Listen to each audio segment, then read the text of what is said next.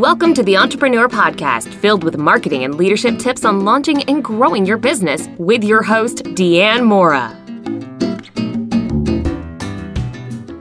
Just for fun, or perhaps to torture myself with the freedom of our past, I decided to listen to my old podcast episode from the first week of January 2020. In retrospect, it felt like the age of innocence before all hell broke loose. I remember the excitement of a new decade and how cool it felt to write the year 2020 as though anything could happen. Some of you may remember the topic. It was called Calling BS on New Year's Resolutions. My idea at the time was that since most of us tend to break our resolutions, we'd be far better served by forming habits that would sustain us. I shared the 21 habits of successful entrepreneurs, which included things like prioritizing their time, focusing on what they can control, and not sweating the small stuff. So, not that I'm a big fan of making resolutions, but in light of how our world has changed, here are 5 new habits you can adopt to help your business this year with input from Forbes. First, the most important habit that we all learned last year is that of flexibility. Many businesses who stuck to their outdated models are no longer with us today. The businesses who thrived were quick to make pivots to a technology-centric, online-centric model that will serve them well in the years to come. One of my favorite companies, Whole Foods, converted some of their LA stores to dark fulfillment centers that are now closed to customers in order to quickly fulfill online orders close to delivery points.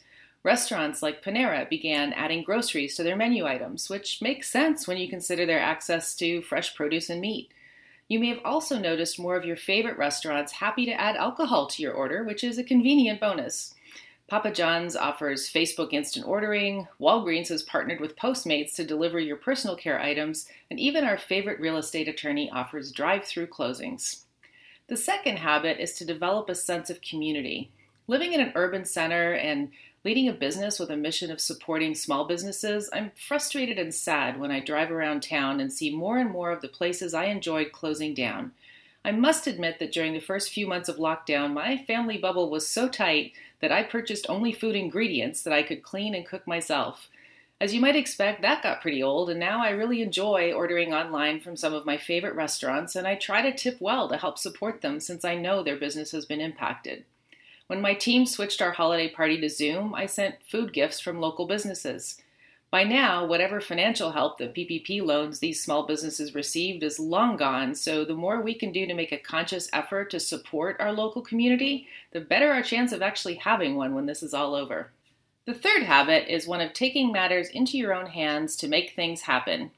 This means making yourself aware of all of the financing opportunities available to your business, especially through community banks, the SBA, and other community and nonprofit organizations who have rallied to help small businesses through these tough times. Keep in mind that some have a lengthy approval process and may require you to present a business plan, so don't wait until you actually need the money to apply. There's no better safety net for your business right now than a line of credit or even a funded loan you keep in a savings account, so you'll have money for a rainy day. The pandemic curve is still high, and we don't yet know the programs the new government will put into place, so act like a good girl or Boy Scout and be prepared. The fourth habit is to find a way to manage your stress, especially if you run a business and are responsible for the financial well-being not only of your family, but of your employees. As entrepreneurs, we're under tremendous pressure to keep our businesses going. Couple this with social distancing, which has made us feel more isolated, and our tendency to work around the clock because our computers are sitting right there calling us, and we have a recipe for burnout. You can't be a good leader unless you take care of yourself, so find an outlet and make it a physical one. Block out exercise time on your calendar, even if it's to go for a walk. Watch a movie with your family and turn off your phone. Play a board game with your kids. With preteens and teens especially, your moments to connect tend to be driven by their readiness, so the next time they want to talk, put down your computer and commit to getting your work stuff done later. Today's reality is that we did not become the superhuman efficiency machines we all imagined we'd become when quarantine began. Most of us have become inefficient, multitasking workaholics. But start small and block out 30 minutes per day to do something that involves speaking to a human other than through Zoom or enjoying some physical exercise. And if that feels good, then work your way up to an hour. Baby steps. And since I'm a marketer at heart, you know my fifth habit is bound to be about getting more personal and creative with your marketing. I could go on forever on this topic, but in a nutshell, consider that humans have an inherent need to form social relationships. There was an interesting paper published in the Journal of Psychiatry and Neuroscience that connected brain chemicals with human behavior. In layman's terms, when we connect with others, our brain releases serotonin, the feel-good chemical that makes us more collaborative. When we feel attachment, we release oxytocin, which causes us to feel a surge of positive emotions. We humans are so driven to create these connections that the pandemic hasn't reduced our connections, it has simply moved them online. Business owners who had not felt comfortable with social media are now streaming live, shooting DIY videos, hosting webinars, and launching podcasts. Retailers have embraced shoppable posts, working with micro-influencers and using content provided by their customers.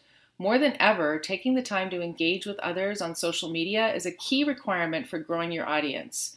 Regular posting is a good start, but it's no longer near enough. Many businesses are redirecting their marketing spend from attending physical events, trade shows, and printed materials toward digital.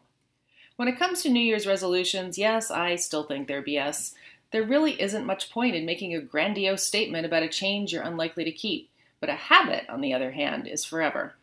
Let me leave you with a quote from one of my favorite authors and master marketer, Seth Godin. Wouldn't it be great to be gifted? In fact, it turns out that choices lead to habits. Habits become talents. Talents are labeled gifts. You're not born this way, you get this way. In some weird, twisted way, 2020 has been a gift. It taught us not to take anything for granted, from wildly successful businesses to life itself. It reminded us of the importance of family and of human connections in general because it was no longer easy to connect. And it reinforced that you can't keep a good entrepreneur down. We're like that old game of whack-a-mole. If you beat us down, we'll just pivot and pop up again somewhere else. So here's to a 2021 that builds on the dramatic lessons of 2020 to build sustainable habits of flexibility, community, self-empowerment, calm, and digital connectivity.